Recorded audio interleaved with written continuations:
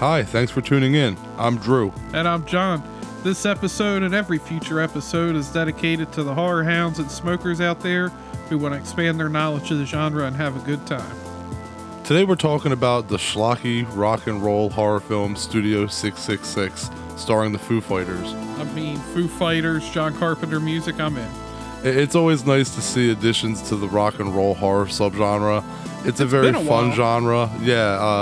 It's a very fun genre with a lot of hit and miss films that are mostly still enjoyable to watch. Taylor Hawkins, the drummer of the Foo Fighters, just passed away recently, which is a real shame. The movie is a blast, and the right crowd will get it and appreciate it. We're going to review it and break it down. All that and more today on High on Horror. Interviews, reviews, and the latest news all rolled into one.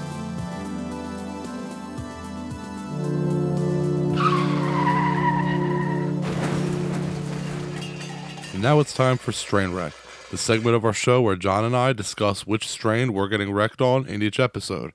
Today, John, what are we getting wrecked on? It's some more of that Pineapple Express. It's fucking 420. Our 420 episode came out. It came out today, and we're recording again on 420. I'm already fucking way gone already, so this should be interesting. But well, we were supposed to release this episode as our last episode, but because of 420, we decided to actually bump Studio 666 back a week and do Evil Bong instead because that fit more perfect on the day. But as usual, I'm dying. Yeah, so how about Cronenberg's new horror film Crimes of the Future? We just watched the trailer for it. What do you think? What's your thoughts? It was like a Saw trailer. I didn't really learn anything, but I'm in. You saw enough to get you to go. Is just the name David Cronenberg enough to get you to go in at this point, though? The name David Cronenberg's enough to get me to see a movie with Kristen Stewart in it. There you go. But yeah, like the visuals, again, you just hear Cronenberg and you see a bunch of weird visuals, and it definitely seems low budget. That also seemed to stand out to me. It seems more of like an indie effort, which I'm definitely a fan of. He's done, a history of violence and Eastern Promises and stuff like that are kind of like more bigger budget, more commercial movies. So it's nice to see him come back. Yeah, Vigo's back in this. And dip his dick back into the horror genre. It's nice to see, Cronenberg back. But it's funny because there wasn't much in the trailer. I said the same thing about, was it Tenet with Christopher Nolan? I'm like, I don't know what it's about, but I want to see it. Yeah. Well, Cronenberg actually said that he was going to probably get a lot of flack for the ending of this movie. He said that the last 20 minutes of the film are going to completely shock people. He expects to get a lot of backlash for it, and he expects to hear that people leave the theaters and don't even finish the movie because of it. How do you feel about that? It makes me more interested to see, but what's that fucked up? But yeah, I'm kind of at the point where, what are you going to show? But I also feel like I've been lied to a lot by horror. You've been what? I've been lied to a lot. Okay. Like we were talking about Jamie Lee last week. Saying, embellishing and kind of, over it. We both like the Halloween 2018, but even John Carpenter was like, it's going to scare the shit out of you. It didn't scare me like it did the original. Yeah. I got to disagree with that. Michael was back to being maybe more scary, but scare the shit out of me. I feel like you'd have to work real hard with Michael at that point. Yeah, I agree. So I feel like I've been lied to about stuff with horror, but I'm excited because it's Cronenberg.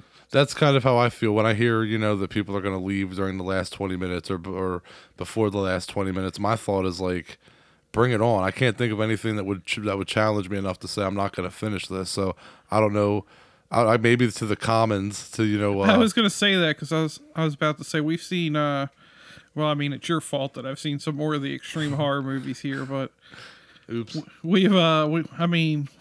For us, we've seen some pretty extreme horror movies. Yeah, and odds are some of you listeners out there have too. So it's I don't know. It's I don't know what exactly Cronenberg has up his sleeve, but that'd be pretty cool if he came out of nowhere, with this new movie and it does something like that where there's an ending that legit gets his name in the headlines again, where it's like, holy shit, whatever this twist is, whatever's going on in the end of this movie is causing controversy.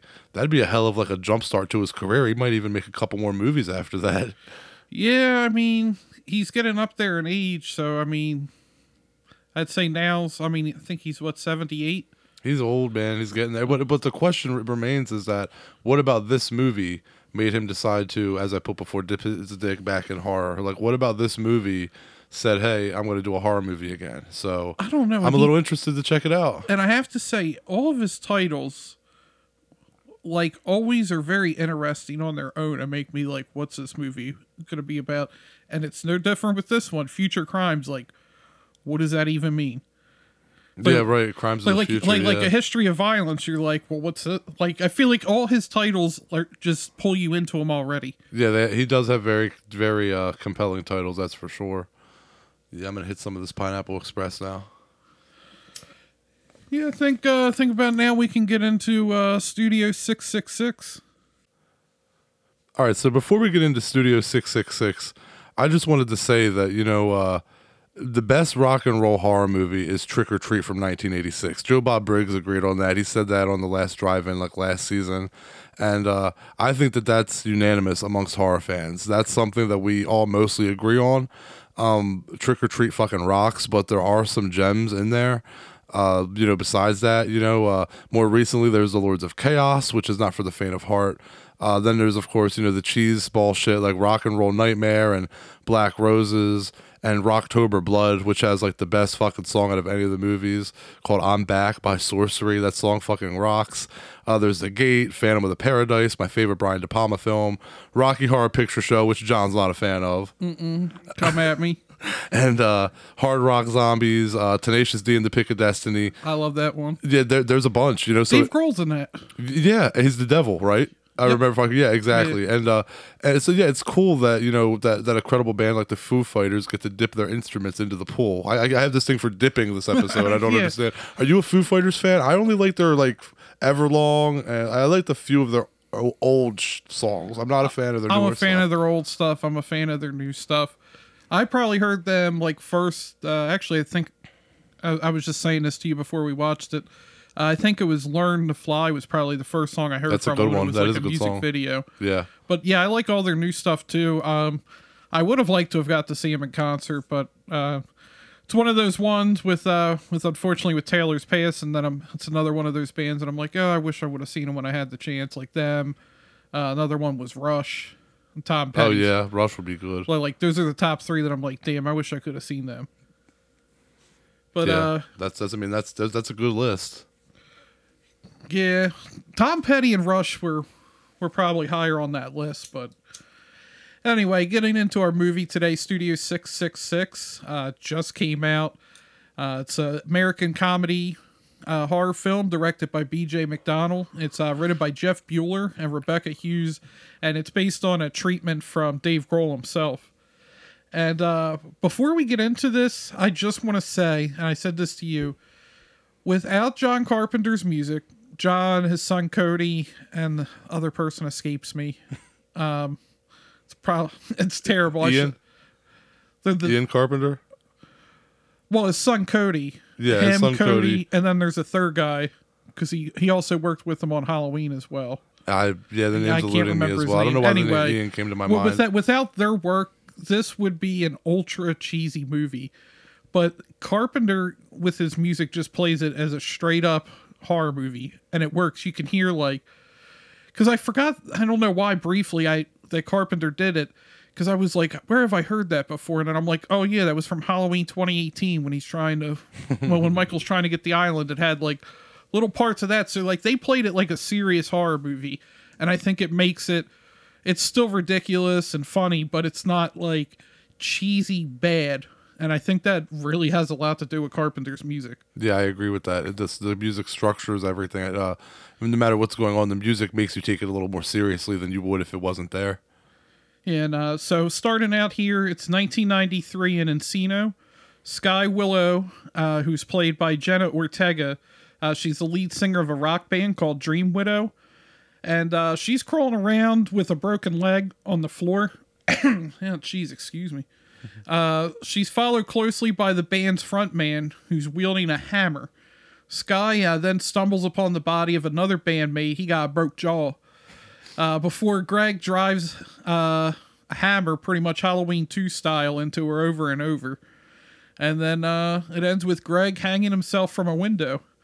Dude, that fucking, like, they did not go cheap with the blood in this. It's very gory. I didn't expect it to be quite that gory. The effects in this movie they're funny and deliberately cheesy. They're over the top, and there's some that, like, there's one later in the movie that just looks so god awful, but it's supposed to be that way.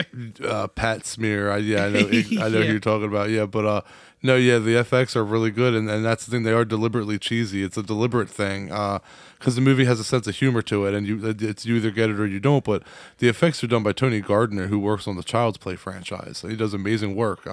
He's one of the best in the business. He just doesn't do bad work. It doesn't matter. Yeah, and after that, we jump to 2019, and the Foo Fighters are pressured by their manager, Jeremy Schill, played by Jeff Garlin. I feel like Jeff Garlin's another one of those guys that he's just in a lot of movies, but whenever I see him in, he's good. Yeah, I agree. His voice is on a lot of things. He's on a lot of Disney, Cars, Toy Story. He definitely has a memorable voice. And my favorite is Paranorman. My son Abel loves that movie, so I always think of him when I think of that movie. Yeah, that was definitely a dark kids movie, though. It was, but it was legit. It's good, man. And I'm not that big of a Burden fan, but it's pretty good. Anyway, the group moves into the mansion. Oh, no, Paranorman wasn't done by Tim Burton. Or no, I'm thinking of Frankenweenie. Yes, Frankenweenie was good too, though. Yep. Frankenweenie was fucking good too, but that was dark as well. Yeah, that's why I was thinking Frankenweenie, but yeah. Anyway, getting back here, the group moves into the mansion. Dave Grohl becomes fascinated with the house as a source of inspiration. And then, I mean, things start out bad pretty much right from the start. Their tech, Krug, who, I mean, let's be honest, is that a Last House on the Left reference, actually? Or a Maybe, Friday the 13th, holy shit. Fucking baked. Nightmare on Elm Street reference. It could be either. I mean, that's initially I want to say Nightmare on Elm Street, but then it's just Krug and not Kruger. Yeah. Well, I guess you would just call him Krug. It'd be weird to call a guy Kruger, probably. Maybe Kruger might have been a little too obvious. But anyway, he's played by Kerry King from Slayer. Yeah, shit. He's electrocuted by a wire, and then the band decide to dedicate their album to him. He gets fucking crispy. Yeah. Grohl finds some satanic objects in the basement. And then while he's down there, he ends up becoming possessed by a deceased frontman after listening to a demo tape.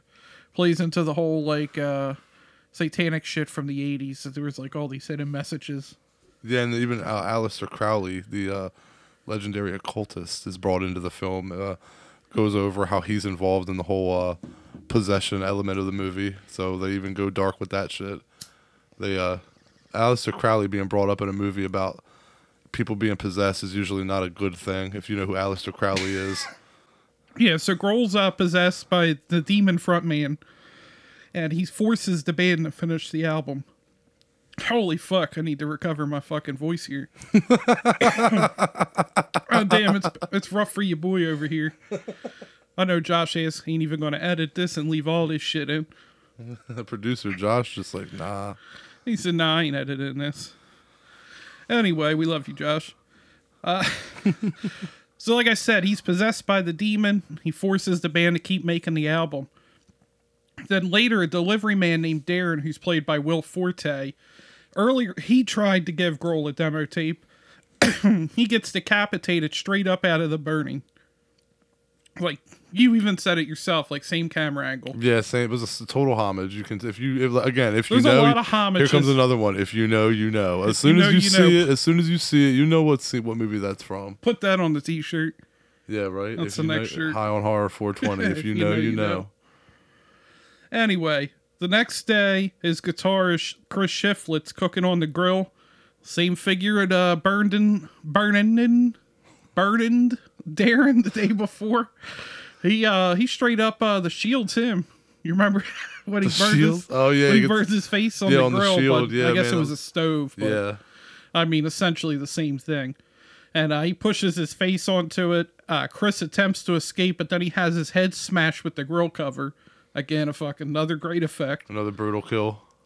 And stabbed repeatedly in the neck before the figure's revealed to be dun dun dun Dave Grohl. I think he's got another confession to make.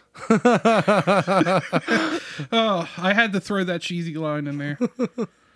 So the rest of the band finds the corpse of Darren, but Grohl somehow... Is someone getting possessed? Sorry, I had we get slapped with a lawsuit from Foo Fighters. No, man. I changed the words. I changed the words. I don't know. Okay, anyway. You gonna use the Weird Al defense? Maybe. I don't know that that's even a real thing. The Weird Al defense. Anyway, oh fuck, this is probably was not a good idea for us to record on 420 after we've been smoking all fucking at the very day. end of 420. It's either going to be the best or worst review episode ever. Literally 3:59 in the morning now. Anyway, the rest of the band finds the corpse of Darren, but Grohl somehow convinces them not to call the police and takes their phones. And then Grohl starts fucking eating Chris. The other band members soon learn the mansion's backstory and Grohl's possession with the help of a neighbor, Samantha, who's played by Whitney Cummings. And she's hilarious throughout the film. She kind of did what Drew did and just started singing the song. She was actually singing the one I referenced, Best of You. Oh, yeah. Anyway, to perform the exorcism on Grohl, they need to find a book to free him of the possession. Samantha and Rami Jaffe have sex, and then Grohl kind of like goes OG Friday the 13th, but he puts a Texas Chainsaw twist on it. It goes like from underneath too, instead of being from over top. He goes underneath. Yeah. OG Friday. That's what you said, right? Yeah, OG under Friday, the bed, but he went with the chainsaw. Yeah, totally. The good old chainsaw split. That was another good effect because he just cuts him in half, and it looked good too. And then it just like fall apart like just salami. And then drummer Taylor Hawkins, he's pressured by Grohl to finish the song while Nate and Pat Smear retrieve the book from the basement. Taylor finishes the song and he's partially decapitated by Grohl with a cymbal. He used it like a batarang. Best death in the movie, in my opinion. That's what I put down here. This was my favorite death in the movie. Best death of the movie, yeah. The effect was, I think it's the effect with it. It's that My Bloody Valentine effect where, from the remake, not the original, but that cool effect where like he uses a shovel, but in this one it's a drum cymbal, where when they're like decapitated like at the jaw with it, the head stays on top of the thing, and then in this case it's a cymbal, the top of the head stays on top of it while the lower body like slumps to the floor. I think that's just a gnarly effect. Yeah, and then here we have Mendel and Smear. Well, Nate Mendel and Smear use the book on Grohl, and the souls of the Dream Widows band members send the demon to hell. However, Jeremy and the real estate developer Barb Weems, played by... actually, I lost who that was played by. In my notes, I'm too high. I wrote Barb Weems was played by Barb Weems. So, I'm sorry, whoever played Barb Weems. I fucked up, and I always try to give everybody's name if I mention their character. But so, my bad, Bart. I'm sorry, whoever played Barb Weems. if you somehow find yourself listening to it, just at me on fucking Twitter. You can call me out. Anyway, she ambushes the remaining members, revealing that they planned the whole thing. While Smear is fixing a car from underneath, Nate is stabbed in the eye, causing him to accidentally hit the gas, which runs over Smear's head. That was the effect we're talking about. It looked like, have you seen Brawl in Cell Block 99 with Vince Vaughn? No, I still have not seen that. There's, never mind, it'll give away stuff, but there's a scene with an exploding head in it. It just looks pretty much on the same ridiculous part. Okay. But anyway, so yeah, his head gets smashed and then it runs over Barb. As Nate gets out of the car to help Barb, she stabs him through the chin and dies alongside him. Then Dave Grohl battles Jeremy, only to back down in horror when Jeremy tells him of the album's success and the start of his solo career. And 1 year later, we find Dave Grohl, the only Foo fighter left, the only fighter of the Foo, prepares to perform a solo concert with marks of possession around his eyes. He has more than one. He has more than one. I would hope so. Yeah, man. So my opinion of this movie is I think that it's funny and messy, but it is not boring, and it is rewatchable. My rating, I would give it a 7 out of 10, and here's why. It's not the best rock and roll horror film, but it's far from the worst. And I feel like they took inspiration from The Shining and Amityville Horror and The Exorcist and Evil Dead, but didn't know how to really play off of that in a way that wasn't directly homaging it almost. So you see through its skin, to metaphorically speak, and you see the movies that it tries to emanate, but it's all done really in kind of like a cheesy way, but it's still fun. So that's why I give it a 7 out of 10. Yeah, I'd probably give it like a 7.3, somewhere around there. It's enjoyable. It's not great. It's a fun movie to watch. It's definitely... I almost feel like that could be a 420 movie. Even totally, I was going to say that. There's not weed in it. Yeah, but it's that you could put it on in the background and just smoke to it and ridiculous. Laugh. Yeah. But it works. And like I said, Carpenter's music, I think, is the only reason it gets that high of a rating.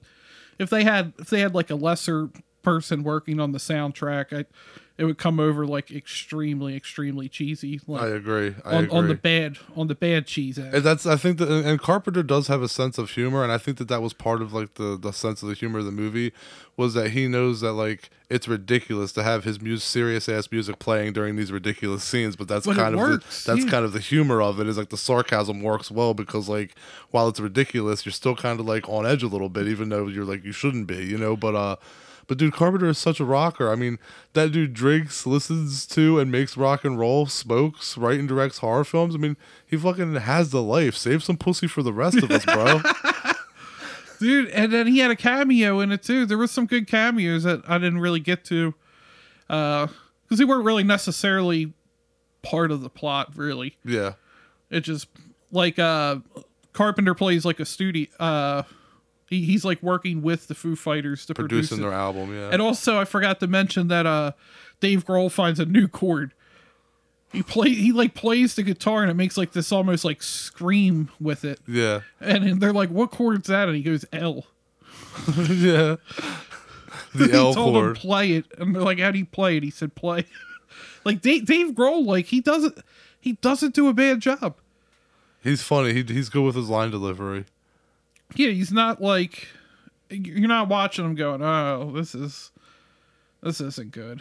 Like, it's entertaining enough. Who else had cameos in it? We mentioned Slayer. You said Jonah Ortega at the very beginning. There was Lionel Richie's in it. Lionel Richie makes a quick appearance. Yes, he does. But I don't think this movie needs a sequel. No, I would agree. There's sequel material there with the ending, but I feel like this is just like a one-off. You should just stop here. Yeah, I feel like the Foo Fighters got this out of their system, and it was fun. Doesn't need to be repeated. And unfortunately, everything that happened, I guess, around it too. Yeah, especially after Tyler being deceased now and everything. That's definitely gonna put a damper on any future sequels. With only like 3 members of the band surviving, I don't see how there would have been a sequel anyway. But I mean, what? I'll tell you what, though. Foo Fighter left. Well, yeah, because he was doing a solo career. Right. Well, yeah, at the very end. But I was gonna say, just bring John Carpenter back. That's all you pretty much have to do. Just say John Carpenter's in it again, and I'll give the sequel a watch. Yeah, I was shocked because, like I said, I like the Foo Fighters, so I heard about him. I didn't have high expectations. I didn't think it would be bad, but it just like I wasn't expecting this is gonna reinvent the horror genre. Right. So I mean, I had some excitement with it, and then I heard Carpenter did it, and I thought somebody was joking around, and I was like, wait, no, he really did do it. Like, yeah. And I was like, damn, okay. I was like, well, if John Carpenter can get behind it, I was like, there's got to be something to it. I agree. I feel like if it was bad, he wouldn't have did it. He wouldn't have touched it. Yeah, he does have a sense of he doesn't do anything that's like really cheesy or terrible. I mean, some of his directing at the end was terrible, but he keeps it like, yeah, he's definitely on a certain level of his music. You can't ever say anything bad about that.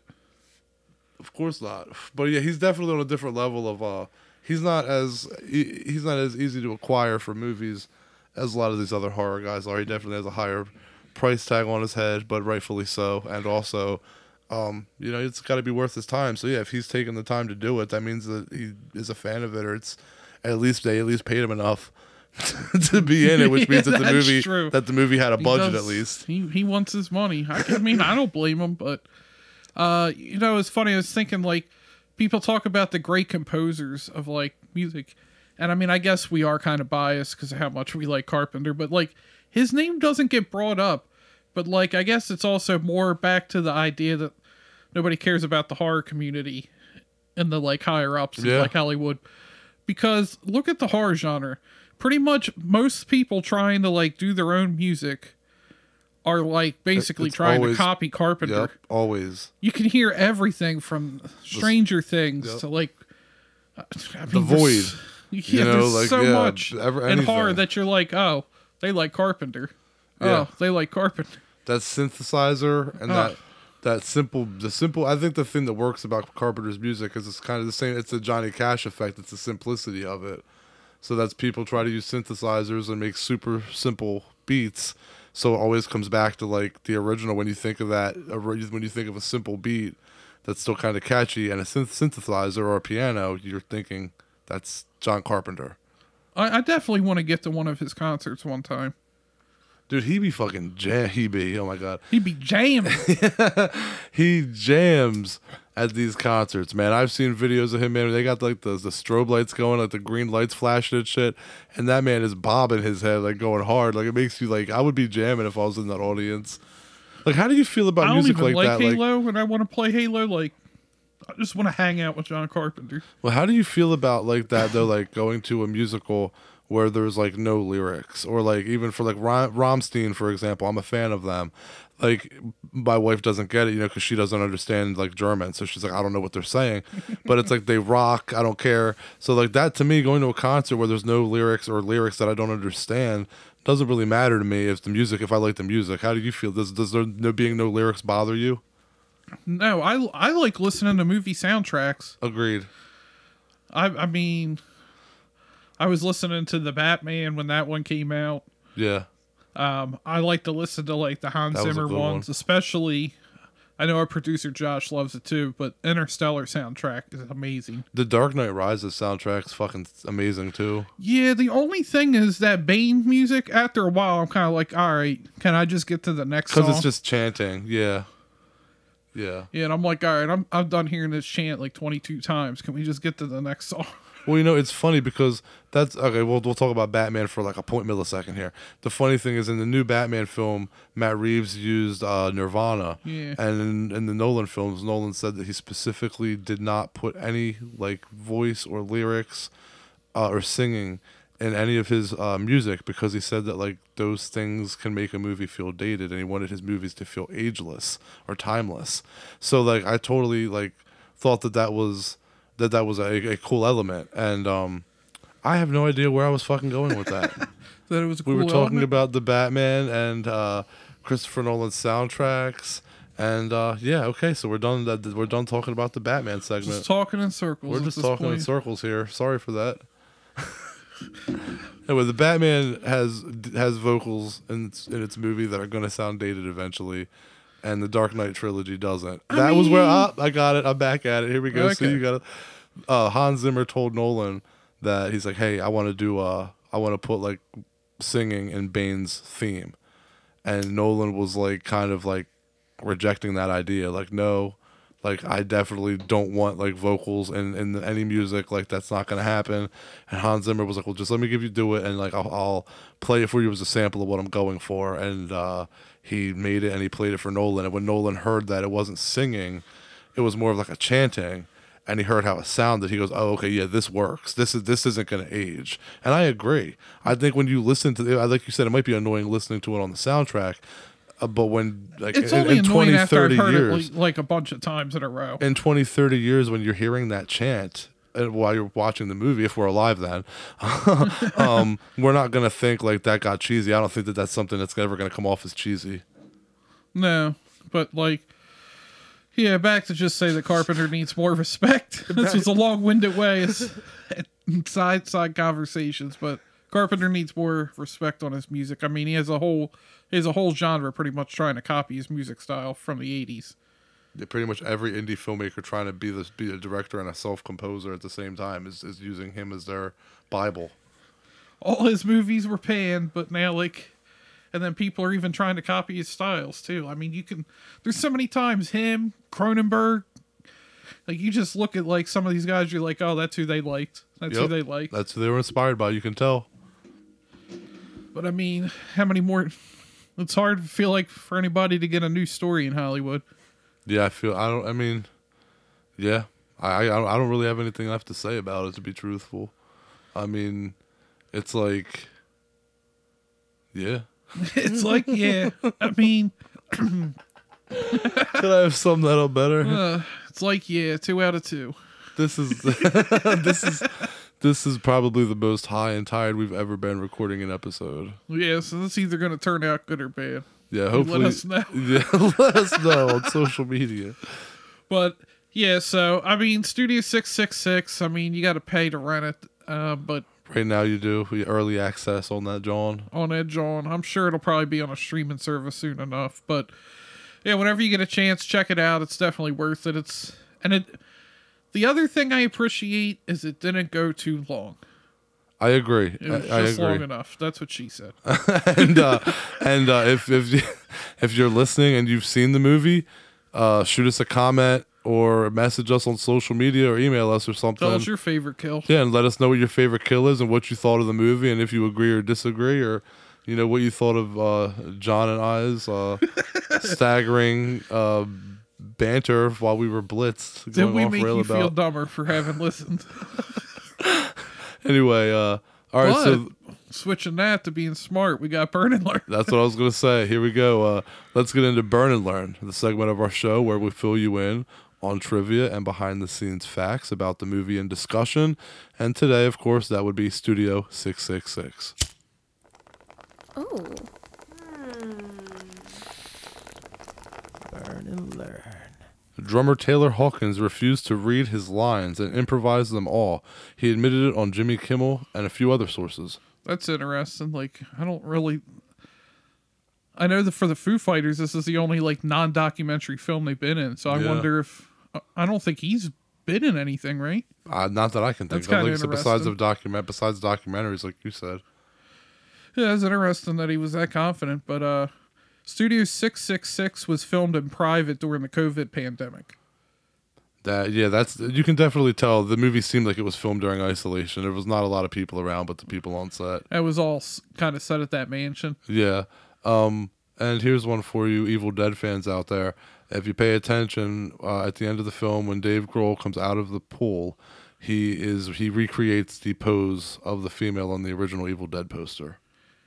And that's the same gun that's on the Foo Fighters' first album, a Buck Rogers ray gun, is seen when Dave Grohl's in the basement. Yeah, I heard about that, but I didn't see it. Even watching it a second time, I forgot to look. How about this? The word fuck and its derivatives are used on an average of 1.53 times a minute, 162 times total. I did not think they said, maybe I'm just desensitized. Yeah, I think that's the case. I was like, really? I didn't think they even said fuck that much. They all said fuck a lot, yeah. But I do say fuck a fucking lot. Yeah. Fuck me. Anyway, the red 1995 Dodge 1500 Ram van that's featured in the film, that's the same van that was used during the Foo Fighters' first U.S. tour to promote their debut album. It was going to be used again for the band's 25th anniversary van tour in 2020, but it got canceled due to COVID-19 and instead was used for the movie. Yeah, that's interesting. I would have never have known that, but that's cool to know.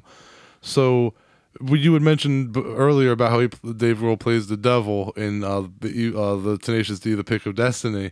Well, he gets possessed by satanic forces in this movie in Studio 666, but also played the devil in Tenacious D and The Pick of Destiny. So he's got possession and being the devil going on in 2 movies. So I think maybe it was Destiny after all. Or maybe Studio 666 comes after Tenacious D. Maybe he becomes the devil. Maybe. I don't know. Has anybody ever actually... Okay, maybe I'm the first person to ever try to start fan theories for Studio 666. But I'm a huge Tenacious D fan. Agreed. Tribute. He plays the devil in Tribute as well when he's in the road. Yeah. And he also did the drums for a lot of their first album. He was the drummer for it. Tenacious D and The Pick of Destiny or Studio 666? Tenacious D. Tenacious D. Yeah. Same. Yeah. So, yeah, I guess that'll wrap up Burn and Learn. So, we done learnt you.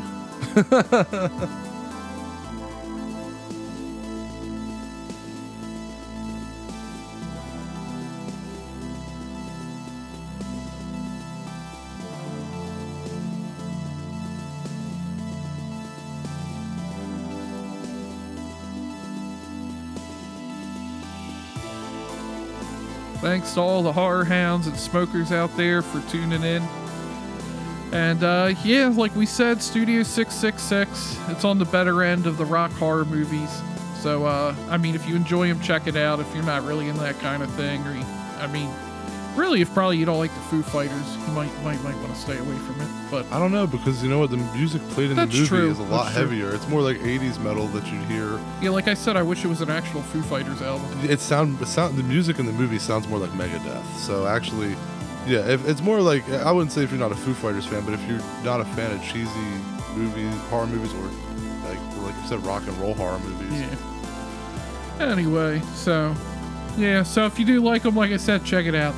Next week, we can't fully confirm if we'll have this guest for next week, but follow us on social media and you can find out what guests we unearth next. And like I said, follow us on social media and you can find us at High on Horror 420 on Facebook, Instagram, Twitter. That's all of them, right? TikTok. There's like so many social medias, all of them. And you can always email us at highonhorror420@gmail.com. Check out our website, highonhorror.com. Sign up for our newsletter, and you'll get that guest announcement. You'll get that sent to your inbox, our latest episodes, and other future guest announcements. Check out our Patreon page. Patreon, give us money. Nah, but any money would be appreciated. Donate to the cause. Donate to the cause. Make it easier on us. Just cover our costs. Or, just give us a couple million either way. Couple million, right? Or you can always just, if you sign up for a Patreon, you get something free from our merch shop, or you can just go to our merch shop at Threadless, highonhorror420.threadless. I don't remember the website. Are you kidding me? No, it's highonhorror.threadless.com. Make sure to check that out.